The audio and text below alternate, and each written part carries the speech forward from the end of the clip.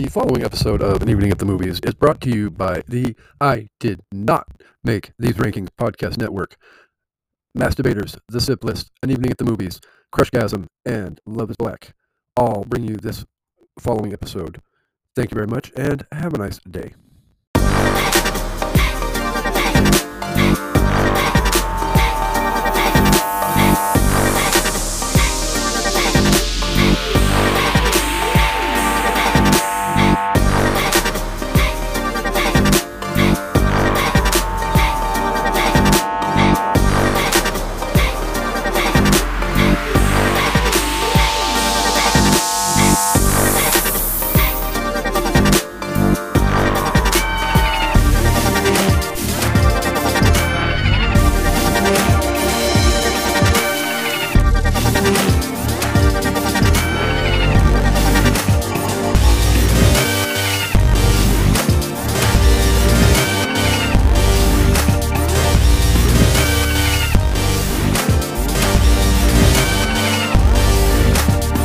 Puberty. Oh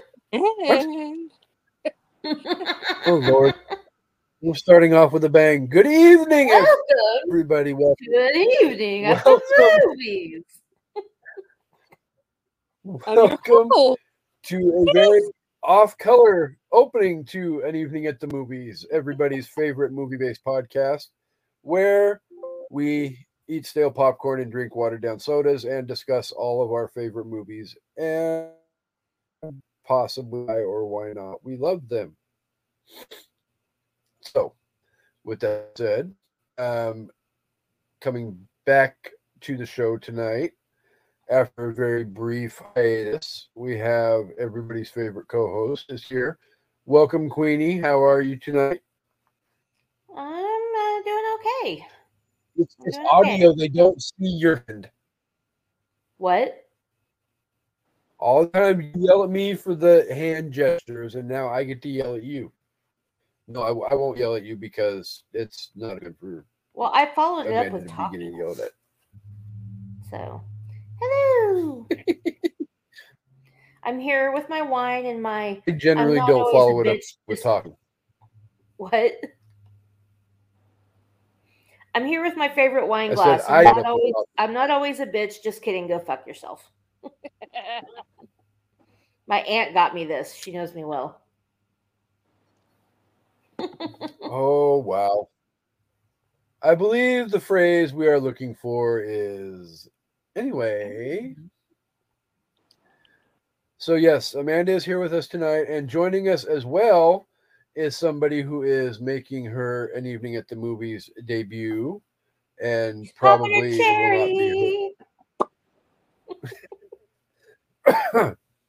hopefully will not be her last appearance on An Evening at the Movies after we scare her off. But we are welcoming to the show for the first time Miss Shanna.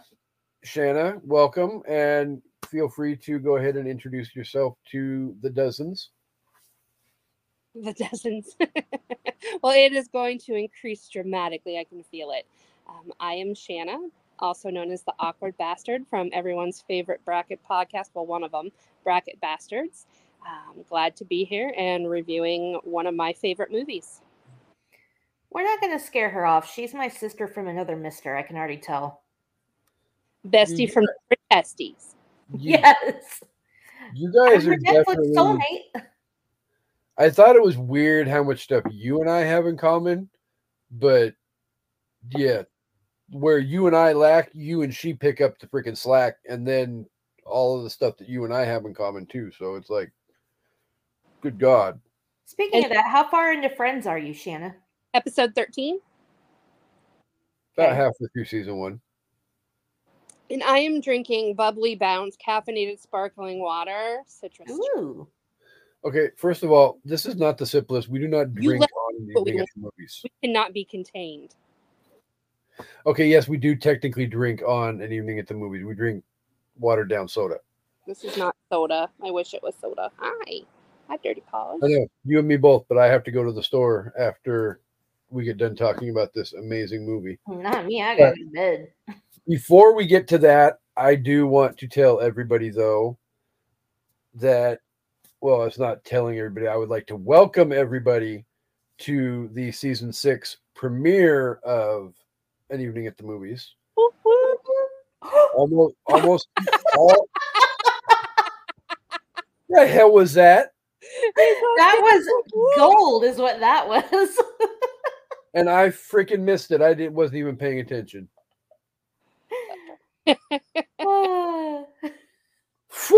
He's in trouble. We went woo woo at the exact same time in unison. Damn.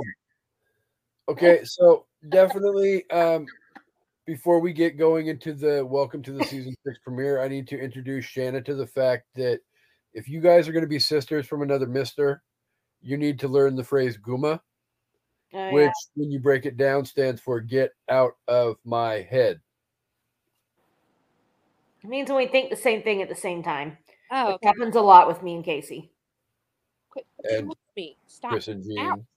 And evidently you two now with that little whoop whoop at the same time. That was amazing.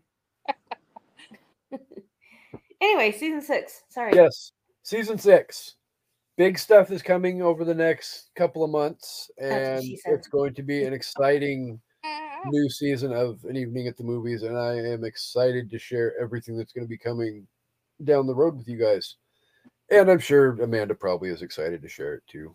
Yeah. And probably Shanna too, because Shanna will be here off and on fairly regularly, because that's how we roll.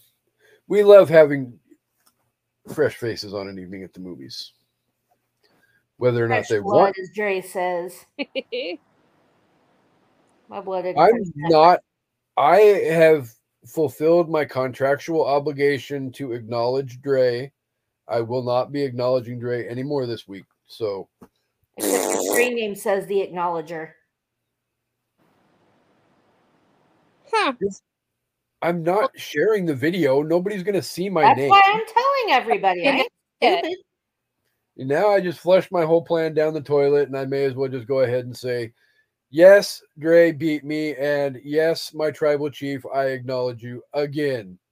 There. With that said, we are here to talk about a amazing contemporary movie that is called Amanda. That's not what it's called. It could be. With the amount of language that's in this movie, I'm surprised it's not called Amanda. Amanda said, what? Yeah. Well, Wolf of Wall Street beat it out. I wonder if before Wolf of Wall Street, if this was one of the most F-word movies ever. Wolf of Wall Street has the record now, but the number of F-bombs in this movie even surpasses my daily vocabulary. And that's hard to do.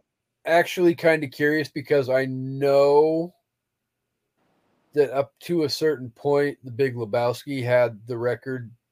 Oh. It stole it from, the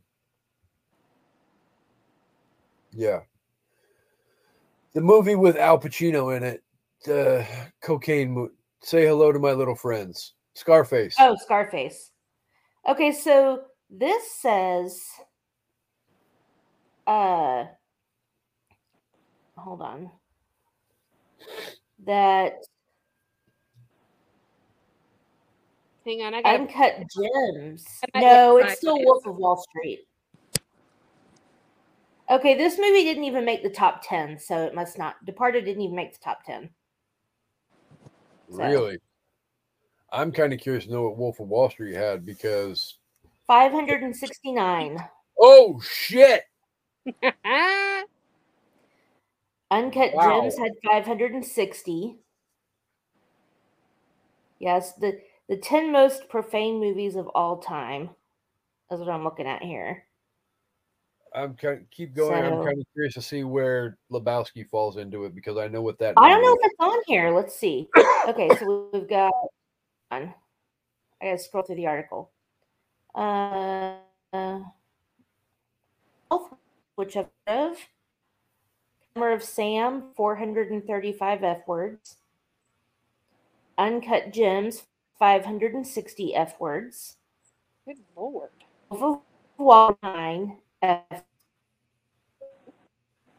called Documentary. Has 857 F words. What movie? SwearNet the movie? Never heard of it. No. 905 F words. Jeez. 900 F words? Yeah. I never heard of that. Let's see. Almost 1,000 fucks in one movie. That's impressive. Challenge Let's see. accepted. Okay, because Big Lebowski, it's only Big Lebowski is only 292 times. Yeah, barely I know that half number. of Wall Street. Yeah, I'm like, I thought 292 was a lot of freaking F-bombs. Mm-hmm. And freaking Wolf of Wall Street and some of those other ones that you listed off that nobody's heard of. It's like, damn, what was it? Literally every other word in the damn script was fuck. The Departed has 257. So that's more than one a minute. Yeah. Well, yeah, because the movie's 151 minutes. Yeah, so that's like 2 a minute. Which is pretty common for the Boston crowd. Yeah. Park the car in the yard. Yeah, I was gonna say I've seen a lot of times where Wahlberg will drop an F-bomb every other word, or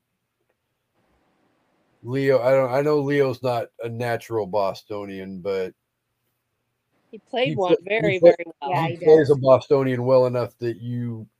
And Matt Damon. He's a Bostonian. Yeah.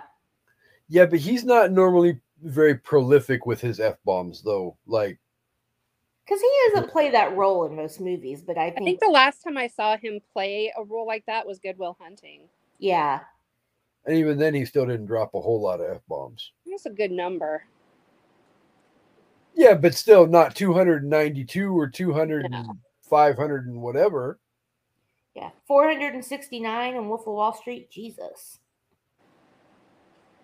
Yeah, I'm not going to lie. I haven't seen Wolf of Wall Street. But what?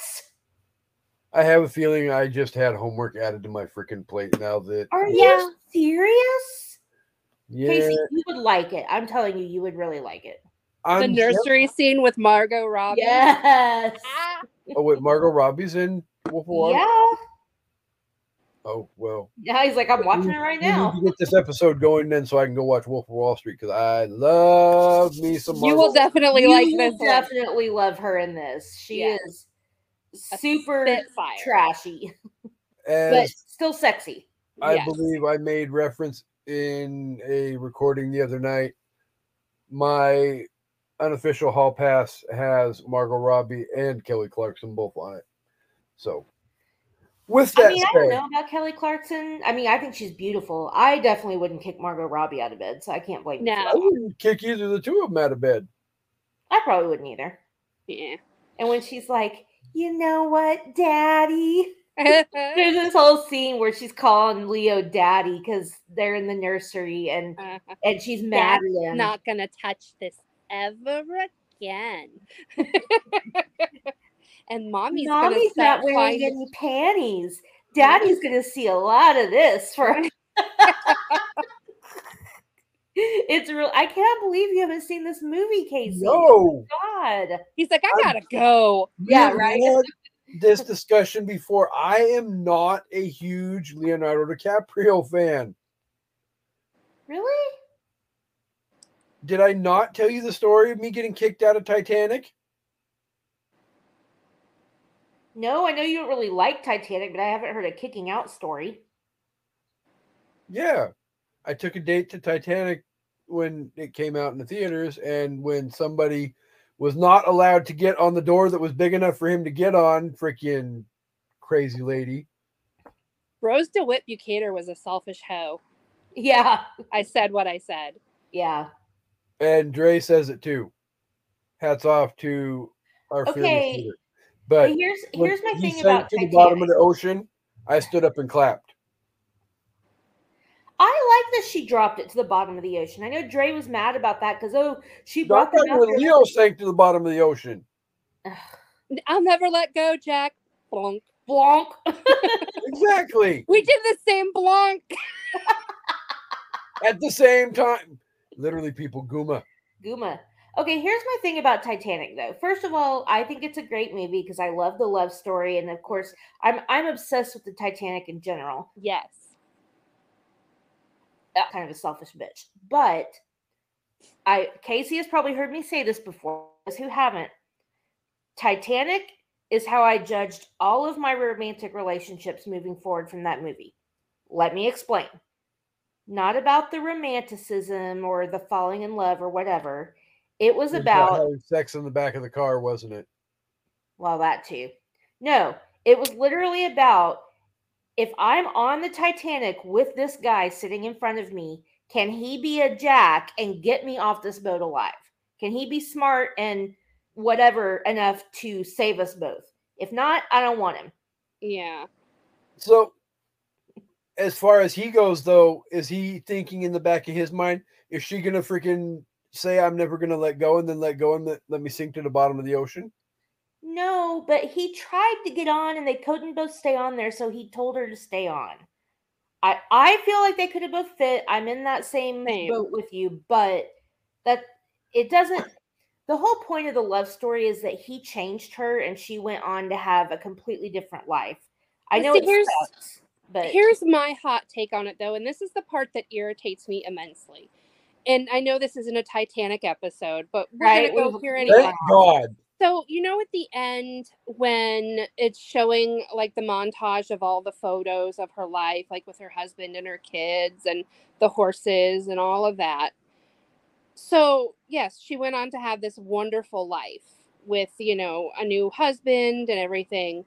And then at the end, when she dies, she goes to Jack. What about her husband? Like, was he second choice? I don't think that was about her husband, because if it was her going back to all the, because it was all the people that died. I don't know if it was so much about Jack as being reunited with all these people she suffered this tragedy with. Yeah, but I'm like, they say when you die, you're supposed to be reunited with your loved ones. Yeah. I don't know. And I'm just like, what about her husband? Jack was the love of her life. What about that damn goldfish? You know, it didn't survive. Like, the one that she brought onto the freaking boat. That's right. I forgot about that. I'm sure her daughter took the goldfish. Well, if she was able to keep that goldfish alive through a helicopter ride on a submergible, you know, wherever they were, and that goldfish lived in its dinky ass little bowl, I couldn't even keep one alive in an aquarium, and she's got it just carrying it around in a bowl. The daughter and Bill Paxton got married and took care of that fish in her mom's honor. She ended up splitting up James Cameron and Linda Hamilton. Dirty hoe. Whatever. Then he got with Catherine Bigelow, and my favorite thing about that relationship is that they got divorced, and she beat him at the Oscars for Best Director. And he was nominated for Avatar, and she was nominated for The Hurt Locker, and she won. I was like, fuck yeah! Yeah. Anyway, fuck James Cameron. Yeah, I'm not going to lie. The Hurt Locker was a better movie than Avatar. So back to Casey saying he's not a Leonardo fan. I think that Leonardo tends to take two types of roles.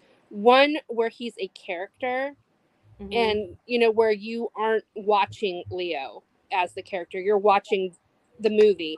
And like then this movie. Yeah. Well, this movie, you did not pick up 1 ounce of like acting in it. Like, he was that character. Whereas if you watch some of his other things, you definitely like, you're like, okay, he's acting. He's an actor. But this is one of those movies that he like sunk his teeth into and completely just owned the role to where, I mean, they all did. It was a fantastically acted movie. Yeah. You know, where the whole thing, you just become mesmerized by the story and the acting. And you forget that you're watching an actual movie. Come here. I mean, I don't, oh shit, sorry. I'm having problems. I don't know. Yes, I'm fine. Hi, Abby. Oh, come here. You don't we're not on like live. Everybody says hi. Hi. Hi. Can you hand me that bottle, please? Thank you. Mama yeah, has you these. break it, you bought it. Nope. Love you. Thank you. How much is it? I don't know. Okay. I am not a lazy ass. I am in a very strictly compromised position that if I move, everything's going to get out of place, and I'm trying to stay stable for you guys. So I'm sitting on my bed with a little like table and then a book, holding up my iPad pillow with my phone. yeah. I have a pillow on my lap with a little lap desk, and then this, and then my computer's plugged in, like, and my bed's raised up because I'm old and I have a adjustable base. So yeah, one strange movement and this could all fall apart. So yeah, same here. And I've got a dog that can't get comfortable. Besides, one of the reasons you have kids is so they bring you your booze. Oh, for sure. Anyway, no, what I was going to say is My whole point is we paid our dues as kids having to wait on our parents. So it's Abby's turn now. Exactly. I was just going to say, I can't think of a bad movie that Leonardo DiCaprio's been in, like off the top of my head. Can you guys? Blood Diamond. Okay, I didn't see Blood Diamond, but I heard it was good. Okay. Look in the Dead. Ironically, okay, so time out. I'm going to go ahead and ask the question now that's on everybody's mind, and I kind of warned you both that is coming. Why do you both think Leo got passed over for this movie? Or passed over at the Academy Awards for this movie? Because of the other things that came out that year. Leonardo DiCaprio is the Susan Lucci of the Oscars. Mm-hmm. At this point, it's become a running joke. It had become a running joke until The Revenant. Yeah. Who beat him for this? He didn't even get nominated for this one. He didn't No, he got nominated for Blood Diamond, but he did not get nominated for The Departed. He did no, not. He got I think it was a Golden Globe or a Screen Actors Guild or something. He got a Golden Globe nom for. But Scorsese got nominated, right? I believe so. Yeah. Scorsese won. Yeah. For The Departed. As he should have. It won 4 awards at the Academies that year. Okay. Picture, director, screenplay, and I don't remember what the 4th one was. I'm looking. All right. So. But Forrest Whitaker won that year for King of Scotland, last year or whatever it was. Okay. The Last King. Last King of Scotland. Yeah. And I know McConaughey beat him out for Dallas Buyers Club. Yeah. That might have been for that might have been the Wolf of Wall Street year. Yeah. And I know why he didn't win for What's Eating Gilbert Grape. McConaughey video all the time on Facebook, and it's literally, it starts with the nominees are Leonardo DiCaprio for The Wolf of Wall Street, Matthew McConaughey for blah blah blah. I think McConaughey deserved that. I mean, I think Jared Leto should have, because he was phenomenal. But he was nominated too, right? For supporting actor? Yeah, he was supporting actor. But I definitely think Leo should have won for What's Eating Gilbert Grape. Yeah, that's so long ago. I don't know who he lost. But I think I told Shanna earlier, or it was Amanda. It was one of the two of you that I remember when he won for The Revenant. The first time he got the damn statue, and I knew he'd been nominated a whole bunch of times. And then they called his name, and then you have the loudspeaker voiceover. This is Leonardo DiCaprio, blah, blah, blah, blah, blah. 257th nomination. It's like, and they said his 6th nomination and first win. Yeah. I mean, I think, honestly, if they didn't give it to him with The Revenant, I think he was never going to get it. Yeah. I mean, was it his best performance? No. Was it a hell of a performance? Absolutely. But I think he's done better. I mean, there really wasn't a lot of, like, I don't want to say there wasn't a lot of acting in The Revenant, because there was, but most of the movie was just him by himself. Yeah, but so was Tom Hanks in Castaway, and you know, it worked. Fuck Tom Tom Hanks. didn't get nominated for Top Gear. Okay, now we may have a problem. Fuck Tom Hanks. Yeah, he's a womanizer. He's been married to the same woman for 237 years. Doesn't mean he ain't stuck his dick in something else. Wow. Okay. Okay. So there's I can't remember who it is, but there's like a big scandal about it right now. I know there's all this whole underground stuff about Tom Hanks, you know, cheating and the Illuminati and all this other shit. But so I just want to say, I saw this TikTok the other day, and I think I sent it to Casey, but I don't remember. But this guy was talking about, you know, because Kirstie Alley just passed away. And he was like, man, it's like, I know that Kirstie Alley did all this stuff, but I didn't know about all that. I just loved her from Look Who's Talking and all these movies. And now y'all going to bring up all this shit and ruin her for me? He's like, I swear to God, when so-and-so passes away and so-and-so, like, don't do it. For me, that's Tom Hanks. When Tom Hanks dies, don't tell me anything bad about him because he is one of my favorite actors. Don't ruin him for me. Yeah, I think when the actor is alive, they're fair game because they can defend themselves. But after all this stuff was out about Kirstie Alley, I think this guy was just like, you know, kind of joking around. But but once they're gone, there's no reason to rehash it. Right. Well, no, it's still the equivalent of spitting on somebody's grave. I mean, okay. I'll be fair. I'm petty. If someone's a bad person, I'll spit on their grave. I mean, death doesn't absolve you of all your sins when it comes to No, it does not. I appreciated Kirstie Alley as an actress, and I really liked her work. But as a person, I did not care for her. Wasn't she into Scientology? Yeah, so that's Scientology, not a sponsor. Could be. No, we do not want that shit. I know. I will gladly go without a sponsor for the life of this damn show. If the only people that want to sponsor this show is Scientology, fuck Scientology. Ain't no way I'm drinking that fucking Kool-Aid. I love all the dozens, and I say it every episode, and I appreciate every one of you that listen to the show. But if you are listening to the show and you are a fucking Scientologist, you are a goddamn mindless freaking nut job. Yeah. See, I'm not afraid to alienate listeners on my show. So I'm like, if you don't like the word fuck, you're in the wrong place. Right. Sorry. Yeah. It's not like you're advertising for children. I've had a few like super Christian people follow me on Twitter, and I'm like, have we met? Y'all are going to unfollow me in 5 minutes. Yeah. So anyway, The Departed. Yes. So, by the way, really quick before... You got a nice haircut. It does look very dapper. Yes. High and tight. Ready to join the I'm seriously, when I have a freaking hat on and it literally looks like it's curling up around the bottom of the hat, it's time for me to get a fucking haircut. And it was annoying the shit out of me. I got drunk at my best friend's house a couple of months ago and let him cut 8 inches off my hair.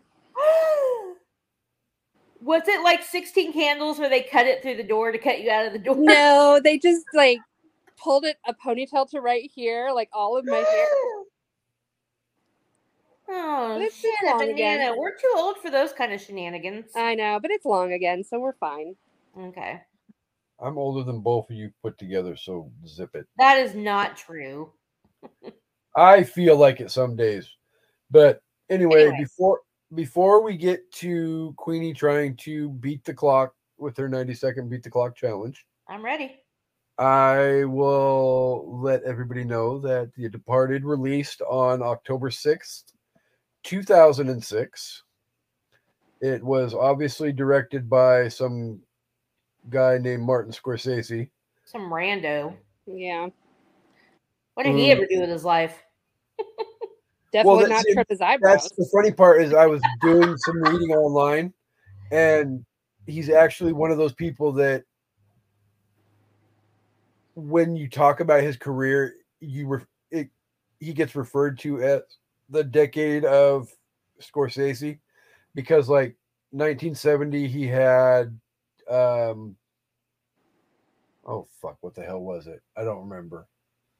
But then 1980 was Raging Bull. 1990 was Goodfellas. Goodfellas, and 2000 was the 2000s was The Departed.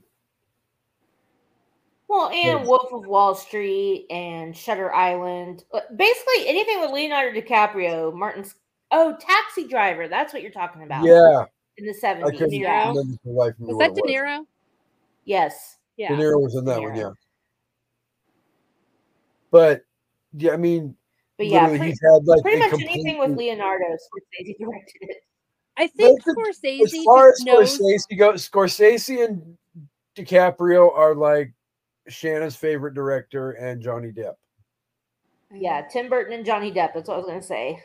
I think with Scorsese, he tends to do a lot of repeat actors, and I think he goes to the people he knows can give him what he needs for that role. Yeah. And I don't have smart. a problem with that wrong per with se. that. I mean, Yeah. obviously it's not all the same people every time, but yeah, Leo is one of those people that He's a very diverse actor. Well, he and is. so is De Niro. I mean, he was in The Yeah, Irishman too. So I love Bobby D. yeah. Cape Fear just ruins him for me. Like, I still love him, but he creeps me out so bad. Yeah. What is the movie with Aubrey Plaza where she's talking about how much she wants to fuck him? Is it like Dirty Grandpa or whatever? Yes, and I'm like, I can't. She's sitting there going, that scene's hilarious, but Yeah. I'm like, But no, you feel I can't so do dirty watching it. You're like, ew. He's always Max whatever to me. It's The old way balls, you- old balls. See, the way you feel about De Niro in Cape Fear is the same way I feel about Mark Wahlberg in Fear.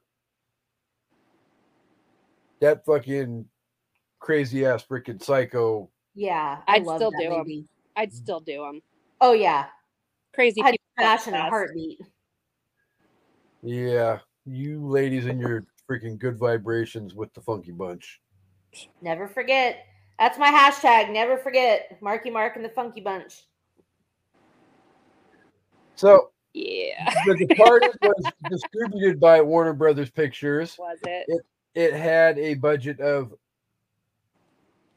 This one kind of shocked me, but now that you think about some of the names that are in this movie, that's probably where the budget went. That cast is fucking expensive. It is stacked. Can I make a guess? Oh yeah, you can both make a guess. Okay. I'm going to say $3 billion. I'm going to go 280 million. Well, okay. As far as budget goes, no, you're both way off. It only had a $90 million budget. Oh, okay. If this was The Price is Right, we'd be screwed. We are not getting that washer and dryer, sis. Okay, I'll give you guys both a chance to reprieve yourself. It had a $90 million budget, and yes, it turned a significant profit at the box office. 280 million. $1, Bob. Seriously. 350 million. Shannon was literally off by $1.5 million. Ooh, look at you. It had a box office in 2006 of $291.5 million. Wow. That's 11 million. Whatever. You said 290. No, I said 280 million. Oh, I thought you said 290. Yeah, we'll go with that because it makes me sound smarter. You can have my showcase prize. It's fine. So the average estimated audience on $291.5 million with movie ticket prices at $6.55 in 2006. It was still that cheap then? Okay. I was going to say, I would like to know where those movie theaters were because Yeah. they sure as hell were I not. thought they were $10 by then, but who knows? I'm probably responsible for like $1,000 of that revenue myself. So, with that said, an average estimated audience for the entire run of the movie was about 44.5 million people saw the movie in the theater. And last but not least, before we turn it over to Amanda, just in case both of you haven't guessed or haven't looked it up, would you like to guess what its Rotten Tomato score is? Ooh. I'm going to go with like 67%. I'm going to go 78. You both would be wrong. Weird. Believe it or not, on 284 reviews, Rotten Tomatoes has The Departed rated at 90%. Wow. Nice. Okay. So, where's my phone? I need my phone for the next portion of the show. All right. Queenie says she's ready, and clock. And are you ready? I'm ready. On your mark, get set, go. South Boston cop Billy Costigan goes undercover to infiltrate the organization of gangland chief Frank Costello. As Billy gains the mobster's trust, a career criminal named Colin Sullivan infiltrates the police department and reports on its activities to his syndicate bosses. When both organizations learn they have a mole in their midst, Billy and Colin must figure out each other's identities to save their own lives. 29.65 seconds. Well done. It's way more complicated than that, but that's the... Oh, for sure. Well, it is way, way more complicated than that, but at the same time... complicated. Yeah. As far as, like, not having spoilers riddled throughout the entire plot description... If you have not seen this movie by now, I can't help you. Yeah, it's like... No, yeah. This is definitely... Well... I'm just going to say it now. They all die in the end. Yeah, everybody fucking dies. Okay, so spoiler alert. What is happening? This movie is Scorsese's version of Reservoir Dogs. Yeah. Or Scarface. And if you haven't seen Reservoir Dogs, you're even in deeper shit because that movie's been out like 15 years. That was from the 90s. Like, come on. Yeah, that was like 92 when that came out. That movie's like honest, 30 years old. The death of each character, the way that it happens, is so unexpected and so in your face. Like, my God. Like when that elevator opened and bam, I'm like, okay. I knew it was coming and I still screamed out loud. And so did Abby. We were both like, you knew he was going to get shot in the head? No. Well, no, because I'd seen it before. But I'm talking about the first time. No, I had no idea. I screamed. Yeah. I was like, okay. So before we delve too far into where we're going with this, I'm going to pose our next question for the discussion. For both of you, and I will let you guys decide which one of you wants to go first. But what about this movie left a lasting impression on you? I will go first. I think the rawness of it and the grit and the way that the characters fed off of each other and just the progression of the story was so fast-paced and so intricate, even though it was fast-paced. I just, like, by the time you were done with the movie, you didn't even realize you'd been holding your breath for 2.5 hours. Mm-hmm. Yeah, I can see that. Amanda, your thought? I mean, for me, it's just the levels upon levels of deception and how you maintain that. And not to say that I sort of feel bad or empathize for the Matt Damon character because he obviously was a kid who was not being taken care of, and this gangster takes him under his wing. So, of course, he's going to protect him. But then at the same time, he ends up killing him, and he's just like, fuck you, dude. And it's just like, then you're like, oh, okay. I thought he felt like this guy was his dad. And he wanted out. Like when him and the girl were laying in bed and he was like, how would you feel if we just went somewhere else? Yeah. He wanted out. I think he was kind of a victim of his circumstance. And then I think he just got sucked in over his head. Yeah. And like, I really thought that he was redeemable until he stabbed the delivery guy when Leo was chasing him. And well, it was that was an accident, though. Right. But after that point, you can kind of see his character take a nosedive. Yeah. That's I think when he kills Frank, that's when I was like, okay, yeah, he's... Well, I think it was going to be either him or Frank, and he...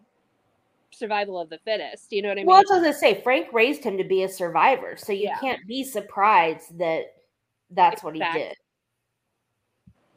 And I really also kind of like, again, not empathize because I could never be in that situation, but felt bad for Leo's character because he's this outcast and then he gets sucked into this deal and he's fucking terrified. He says like 4 or 5 times, he's going to figure me out. He's going to kill me. And they're like, we'll get you out of this. And he still does an amazing job. But could you imagine being in a scenario where he had to watch all these people get murdered and pretend like it didn't faze him? And then like the part where they find the wire, or, you know, the part when he's in Costello's place and he rips the wire off and drops it in the pool.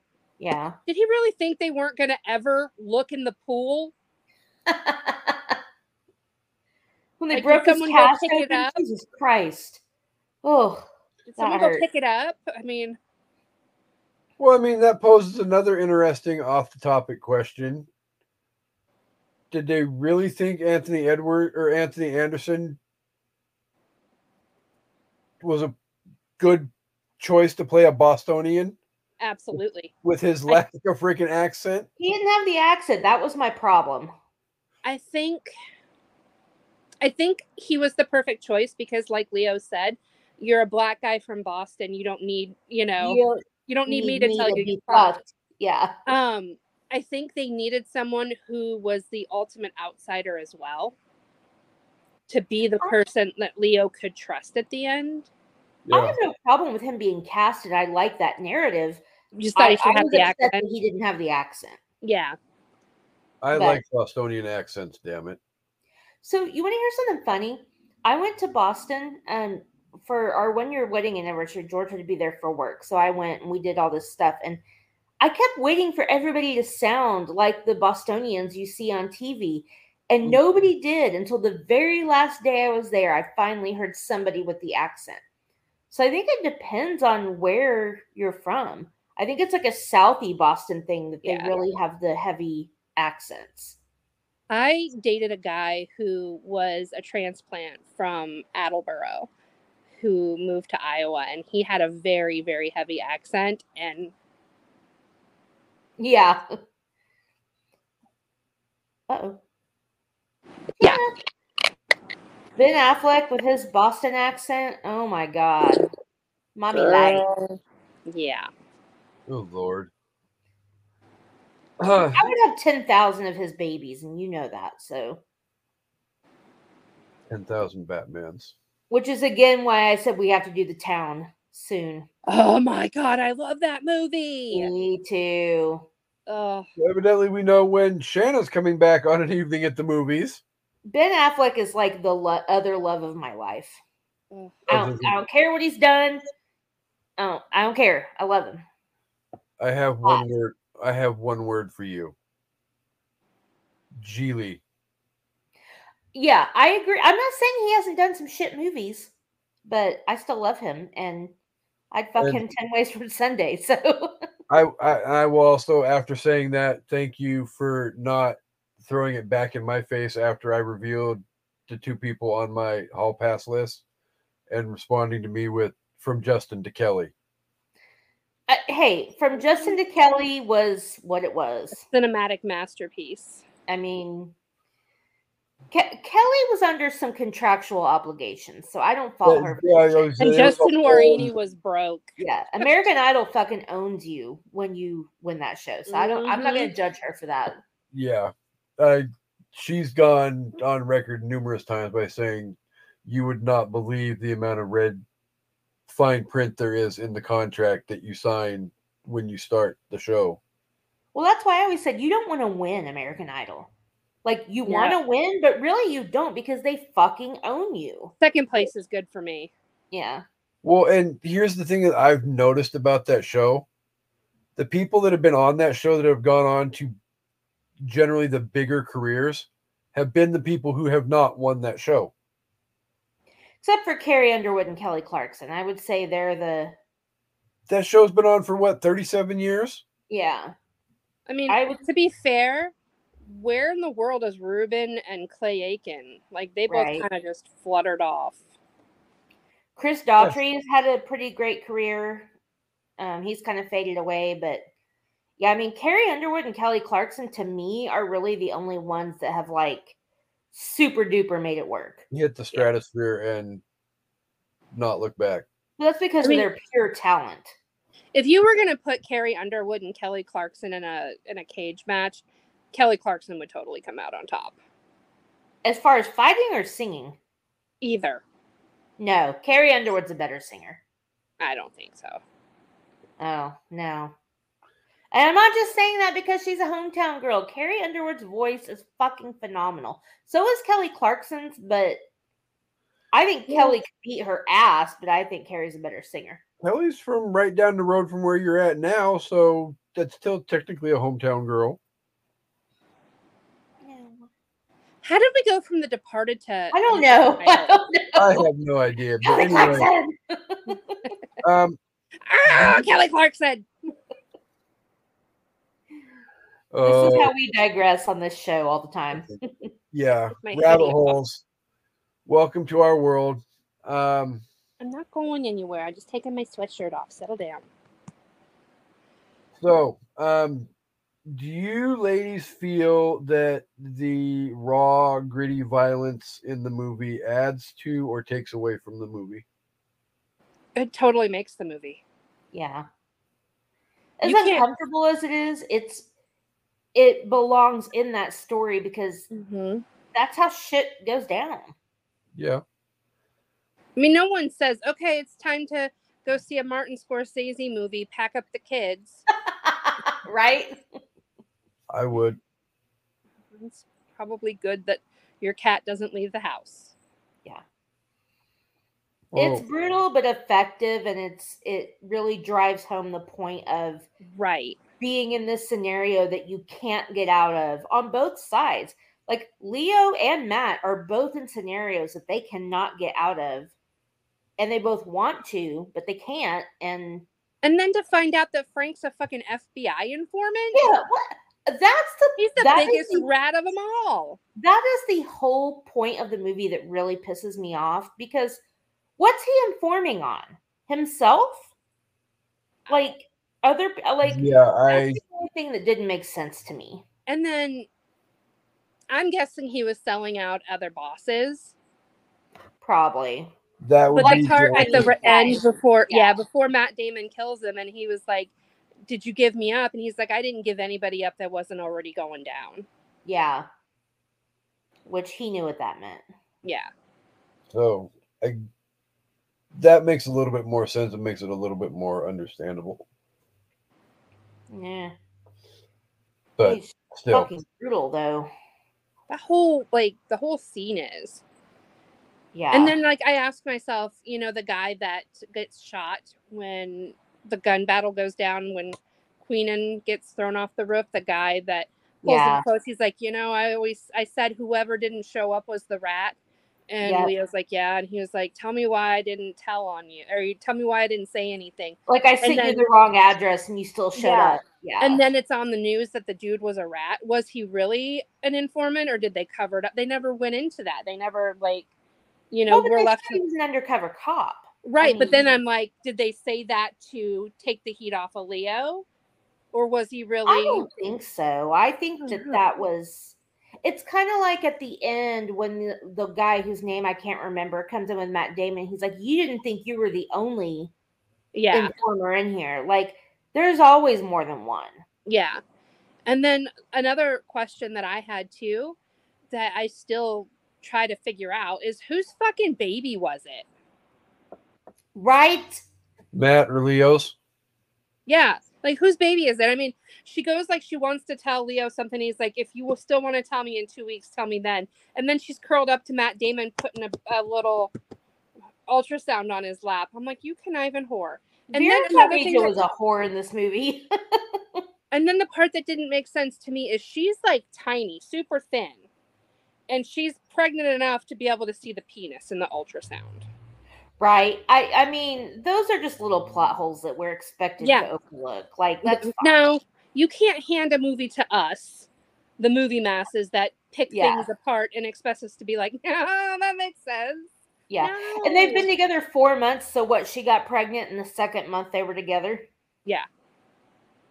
I mean, that's I know you're not. And they're already moving in together? Yeah, I know. I thought wouldn't let her have pictures out? Further along to find out that it had a winky or a hoo-hoo. You do. I mean, that's why you think it has to be Matt's, because she didn't fuck Leo until like the 4th month. But then why is she trying to tell him about it? I don't think she was trying to tell him about the baby. I think she was trying to tell him about Matt. But she didn't know about it, that whole thing at that point. Oh, that's true. Okay. She didn't know about Matt Damon until she got that letter in the mail, and it was addressed to Matt, to Sullivan, and she popped the tape or the CD, into the thing, and then she's like, and I thought I was the only liar. Yeah. Her Boston accent was not good. Yeah. And I adore her as an actress. Yes. But her accent was not great. Right. Okay. On that note, I'm going to leave you girls for just a second. You guys can shoot to shit. I have to go talk amongst ourselves. Oh my God! Rhode Island is neither a road or an island. Discuss. Talk amongst yourselves. Yes, please. Oh.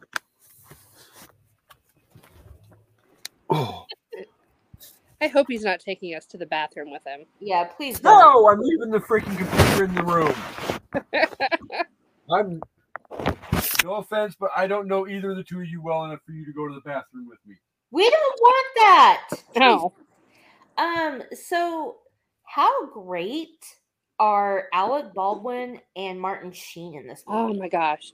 I could have done, like, I thought that Martin Sheen was so lovable. Like, the way he was like, do you want some supper? My wife, left me some supper. Here, sit down. I think he really cared about Billy. Yeah. Like, I mean, I think he thought of him as like a son. And I think too that Dingnam did too, Marky. Yeah, but they played the good cop, bad cop thing pretty well together. Yeah, I think like the revenge that he took at the end, where he just shows up at Matt Damon's apartment and just shoots him in the head. I mean, yeah, part of that was for Martin Sheen, because I think that Martin Sheen was probably like a father to him too. Right. But I think a lot of it was for Leo too. Yeah. I think Martin Sheen is everyone's dad. I love him so much. Charlie doesn't appreciate him. I know. Like, he made you. Yeah. Yeah, I feel like for Mark Wahlberg, this was not a stretch. Like, for him to play that role, he did. Yeah, no. And that accent, that's how they talk at home. Yeah. And same with Matt Damon, but yeah. So do you think that she got the apartment? Because at the end, he's in a different apartment. Or do you think he just got demoted, or No, he was still in the same apartment, because he shot him in that apartment, and then it pans out and you see the State House in the background, and then you see the little rat on the balcony. But the front from Matt Damon's view looked so different than what. Okay, all right. Maybe I missed that. I thought it was really cool how they had a rat on the balcony. Yes, that was amazing. I was like, that is so clever. That is the best ending ever. Yeah. Because I was like, is this fucker going to get away with this? Like, yeah. And I was like, another part that makes me wonder whose baby it was, like, because she's at his funeral too. And yeah, sobbing. Yeah. And then he's like, can we talk about this? What about the baby? And she just keeps walking. Fuck you. But also, when she finds out what he did, it's like, yeah. Yeah. She wouldn't even open the bathroom door.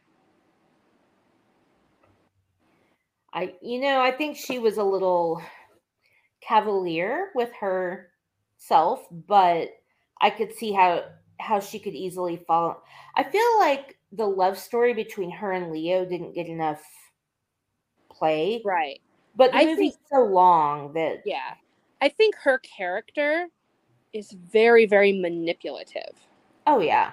And it bothers me. Like, I didn't really pick up on it when I first watched it. But, like, the more you watch it, the more you see how she really is two different people with each of them.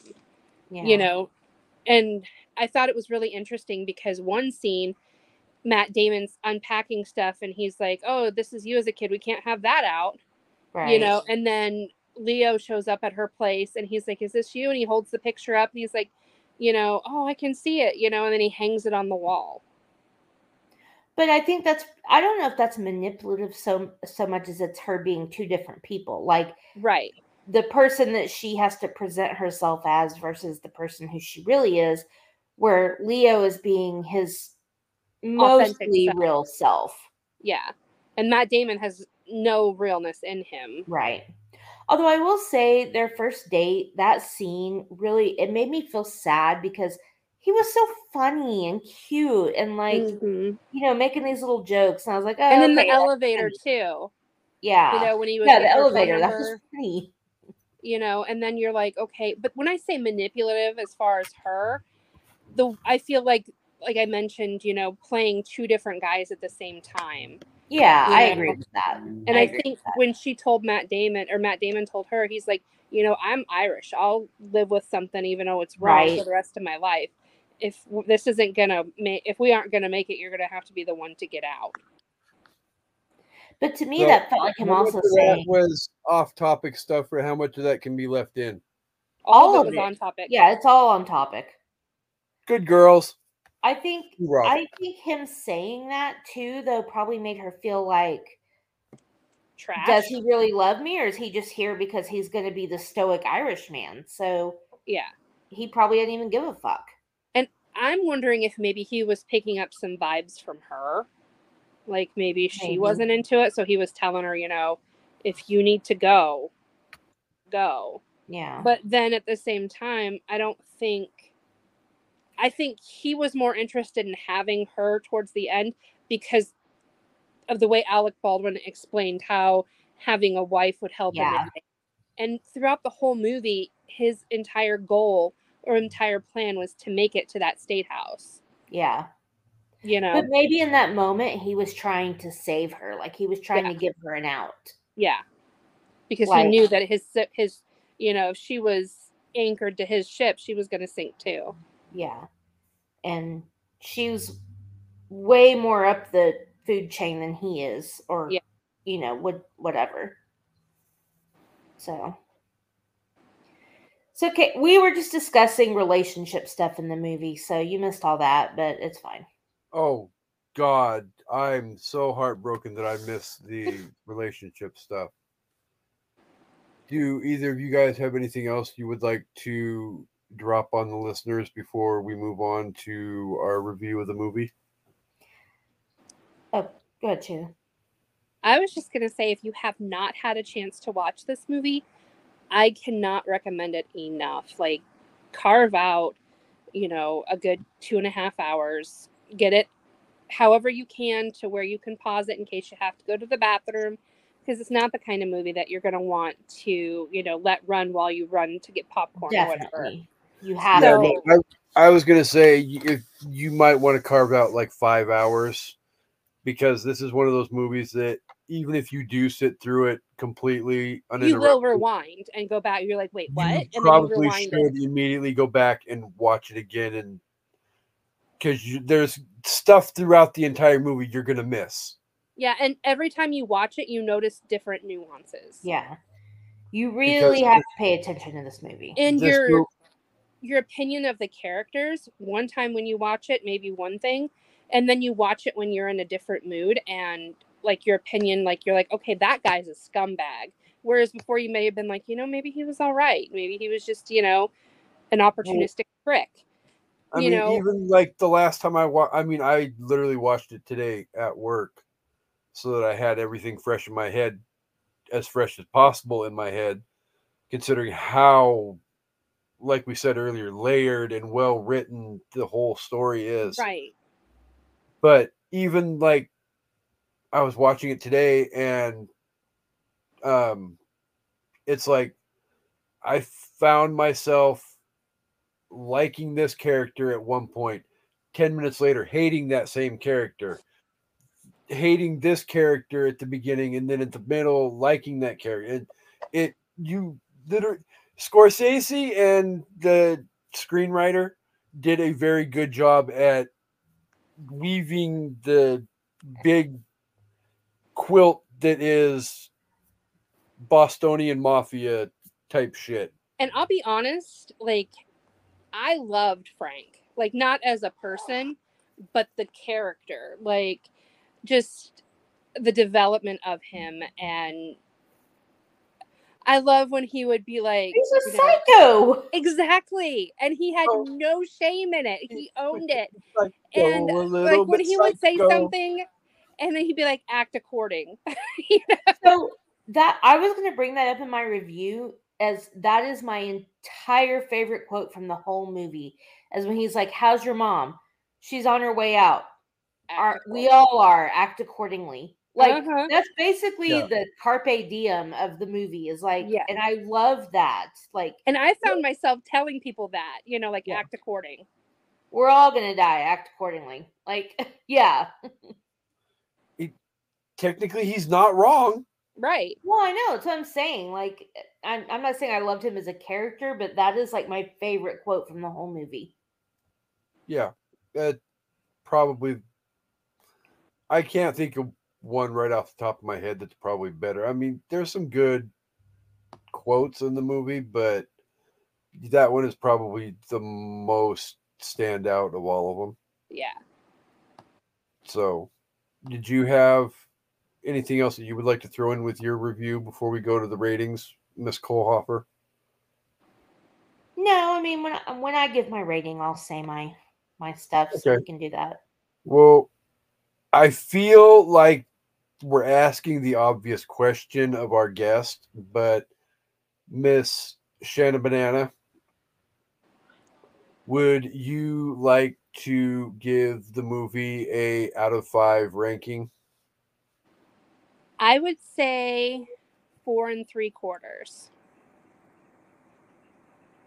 See, she's a smart lady. She understands the fact that there is no such thing as perfection. Yeah.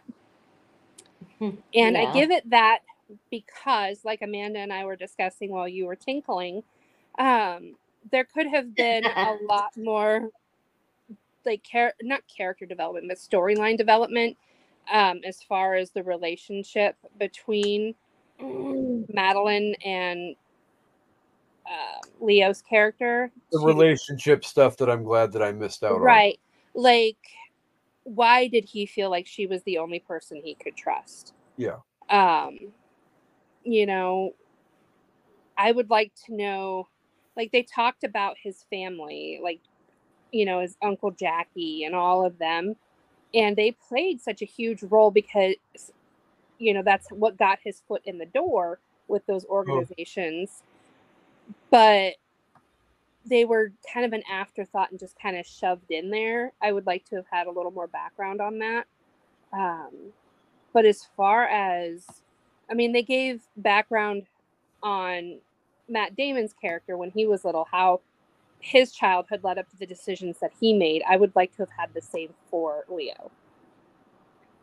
Yeah, because you really don't get anything. Me too. Yeah, you don't get anything for Leo until he's in Queenan's office and they're like, do you want to be a cop or do you want to appear to be a cop? Which is not at the beginning of the movie either. Right. You know, you're looking at, what was it, about halfway into the movie? No, it was probably like, I would say probably 45 minutes in when they pull him in and they're like, okay, not necessarily directly halfway, but you're getting to that almost halfway point. Yeah, I would have liked to have seen a little more character development on Leo, as far as why he made the decisions that he made. Why did they, like, Mark was sitting there calling him a lace curtain motherfucker. Like, tell me what that means. Right. You know? Yeah. We got a Well, lot more of Matt Damon's character than we did on his. Yeah. That type of stuff might be familiar in that region of the country, but that's not necessarily what. I mean, I know what a lace curtain motherfucker is. I know what that is. Yeah. You know, but I don't. want to see it. Lace curtain motherfucker basically is someone who grew up in the nicer neighborhoods. You know, they had the lace curtain, Oh. you know, wealthier. And I thought there was some like weird. no. But his dad worked at a train station or something, right? His parents were separated because Marky was Okay. talking to him about how he had two different accents. One from when he was with his dad on the wrong side of the tracks eating TV dinners, and then he's with his mom. He's like, you had two different accents, didn't you, you sneaky motherfucker? You know, you lace curtain motherfucker, you know? Like, I grew up on the East Coast. I know what that is, but people that didn't grow up on the East Coast wouldn't know what that is.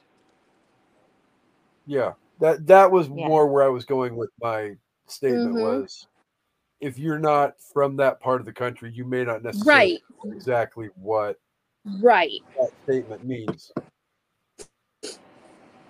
But obviously, you know, they showed why Matt Damon felt compelled to make the decisions that he did.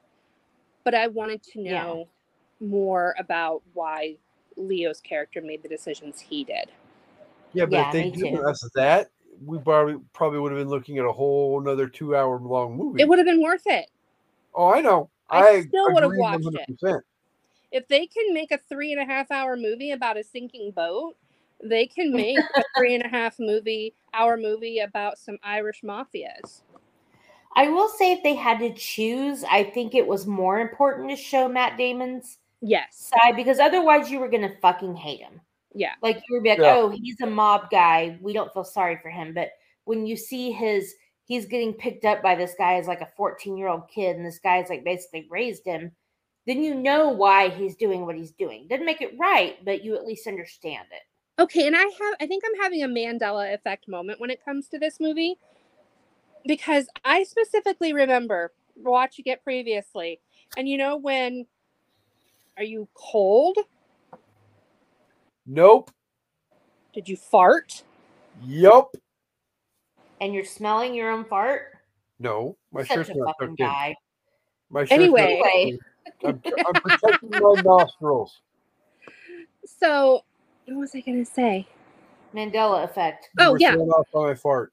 So, when he gets in the car after he graduates the police force or whatever, and Jack Nicholson hands him the box, I remember there being a watch in there.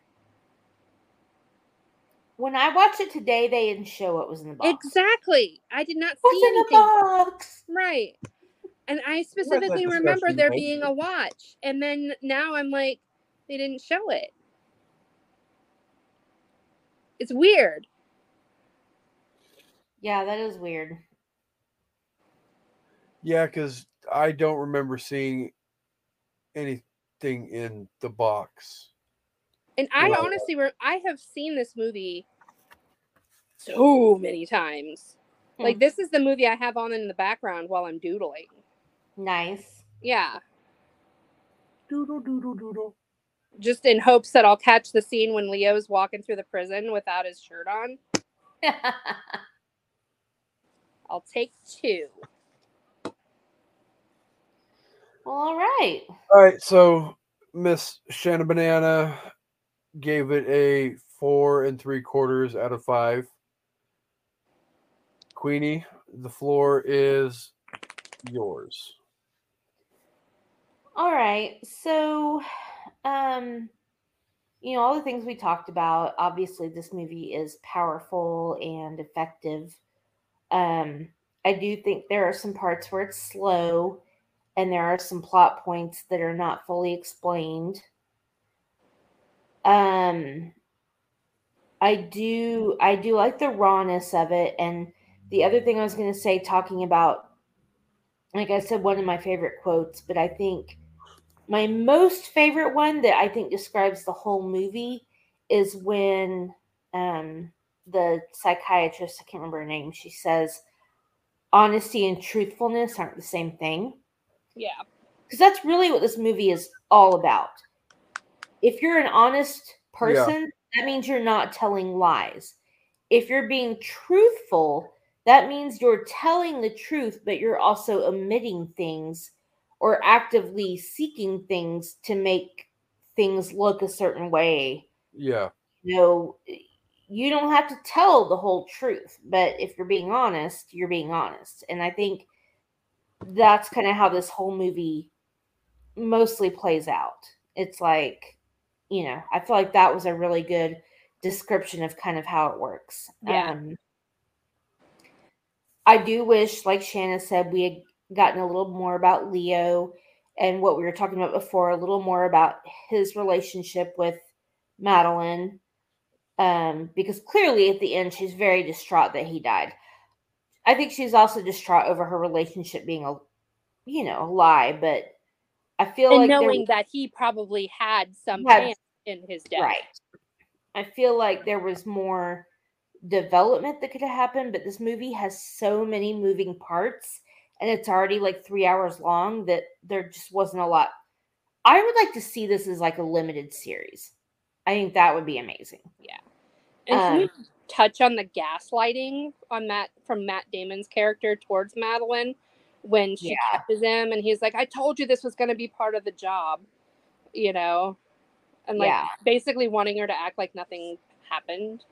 Right. Like, this suspicious behavior is not suspicious at all. It's just my job, and go do your own job and whatever. I'm going to give it 4.5 out of 5. I'm just going to give it 4.5 stars because I don't even have a good ranking measurement for this. So 4.5 out of 5. Yeah, I mean, there isn't really a whole lot that I can say that you eloquent women have not already perfectly said about this movie. It's an awesome movie. And I feel like if you have not seen this movie in the last 16 years since it came out, it's hard to imagine it's been that long. I know, right? And wait, 16 years.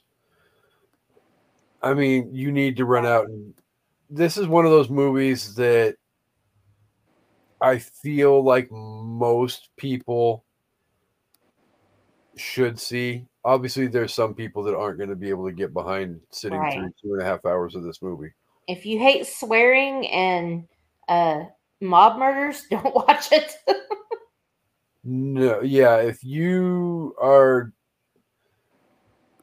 a Godfather fan or a Scarface fan or a fan of movies like that, Goodfellas, and haven't seen this movie, then I pee-pee slap you because you should have seen this movie a long time ago. This movie is amazing, and I'm not going to lie, from what I have seen of his career, this probably to date is my favorite Leonardo. Somebody say the name for me. Leonardo DiCaprio. Performances of his entire career. I'm going to challenge you to go watch Wolf of Wall Street immediately. I was just going to say that does not mean that it won't be superseded when I go sit down and watch the Margot Robbie of Wall Street. I would also challenge you to go watch another movie that had both Marky Mark and Leo in it, and that is Basketball Diaries. Oh, I've seen that before. I've only seen it one time, and I have not watched it since. And it has been a long. I think I first watched it when it first came out on VHS. Yeah, I mean, we're talking that's another one of his gritty performances. Yeah. So that is something that I would be interested in going and sitting back down and watching again, because my personal feelings towards the actor may have clouded my judgment as to whether or not I enjoyed the movie or not. And I think too, now that we're older, we may understand some of the things in that movie. Like when it came out, I was like 16 or 17. So a lot of the content of the movie didn't really ring for me.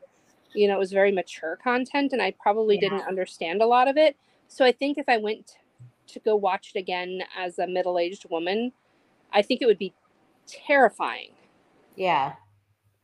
Leonardo DiCaprio is an amazing character actor. I don't care whether you like him or not.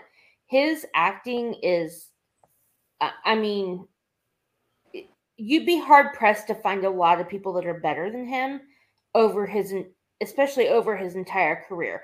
Yes, he's been typecast in a few things, but even when he is, he pulls it off. He's fantastic. But here's the thing that people need to remember about Leo, though, too. He is one of the top grossing actors in Hollywood, and There's has been reason for that. And he has been for a long time. And when I say a long time, he showed up on Growing Pains in like what, 91 or 92? Yeah. Which, if you do the math, is 30 freaking years ago. So obviously he's had the longevity to his career that many actors only dream of. I mean, yeah. When you're talking about 30-year-long careers, you're talking Tom Hanks, you're talking Scientology boy, you're talking,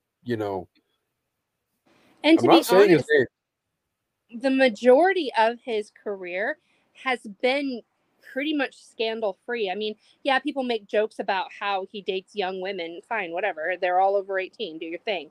Right. But I mean, he hasn't really been rocked by any scandals. Right.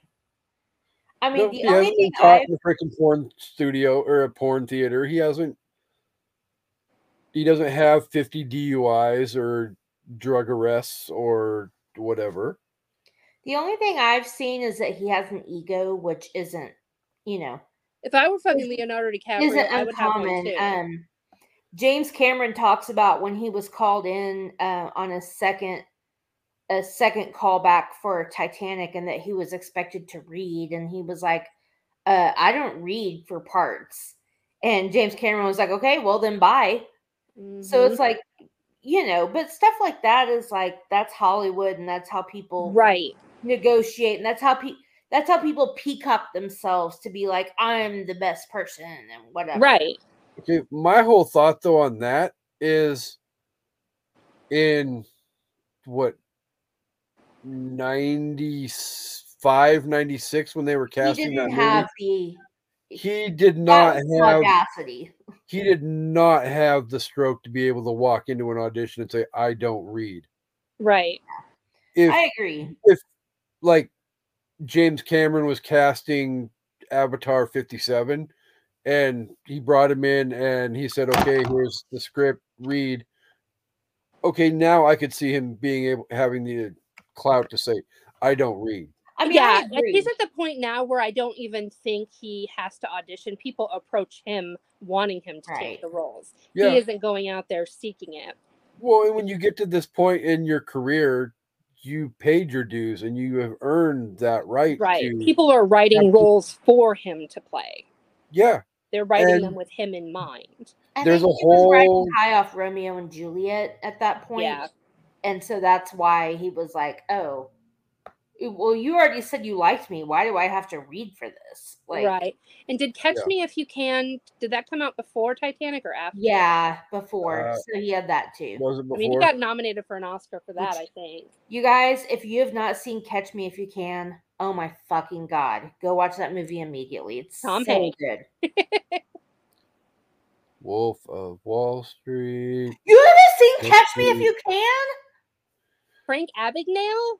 On that note, I'm going to say I give this movie a 4 out of 5 as well. And I'm going to say this has been an amazing episode, and I'm about ready to kill my co-host from a heart attack because my list of to-be-watched movies is so freaking long that she didn't realize some of the shit that was on it. But I cannot believe you haven't seen Catch Me If You Can or Wolf of Wall Street. Where have you been?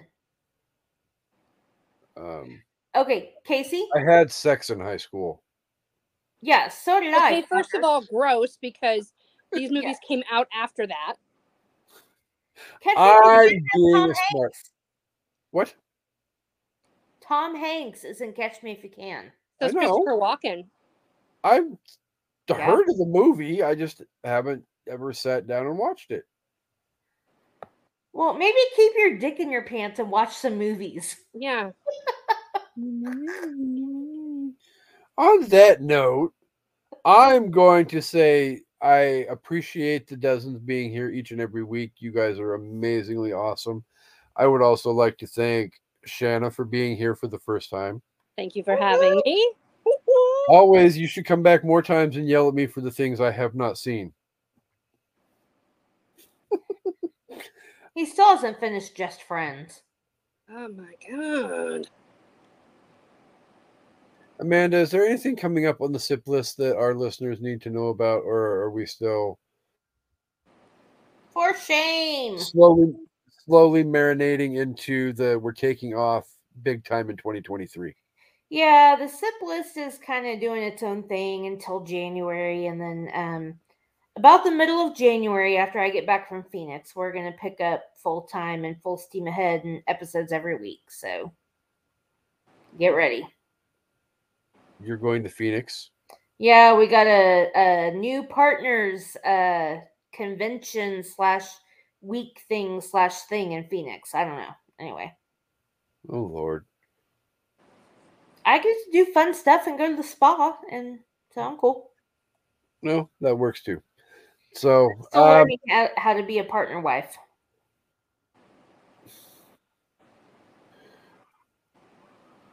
Yeah, there's probably a lot more involved in that than we need to get into. So, yeah. I would just remind listeners that big things coming up in season 6. We have this, Gone with the Wind, Moulin Rouge, Amanda keeping her mouth shut while I run down my entire schedule for the next 3 years.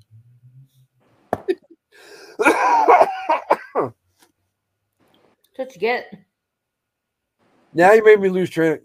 Okay, so we have all that. Derailed a long time ago. And the 2 hour or the 2 hour anniversary, the 2-year anniversary coming up as well on February 10th. On the day I leave for Jamaica. I'm not speaking to you right now. Sorry, it was already planned. I'm sorry. Not a year ago when I debuted An Evening at the Movies. We will pre-record the anniversary. It'll be fine. So yes, you can find us on all social media. Just look us up and you can stay informed that way. Because if I don't shut up and wrap this up, Amanda's going to freaking reach through the computer and slap me because she loves when I ramble and ramble and ramble. So thank you guys always for being here. Banana on Bracket Bastards. Woo! Yay! I'm an official bastard. She is an official bastard. So I would like to, as always, before we get out of here, one last time, thank Shamanda for being here with us on this episode. You're welcome. Thank you for having me. It was a blast. It was a lot of fun, and I look forward to more times coming back. And I'm going to shut my mouth right now and say, Amanda, what do we say to end the show? Thank you for listening, and we hope you all come back for An Evening at the Movies. Goodbye. Peace and hair grease.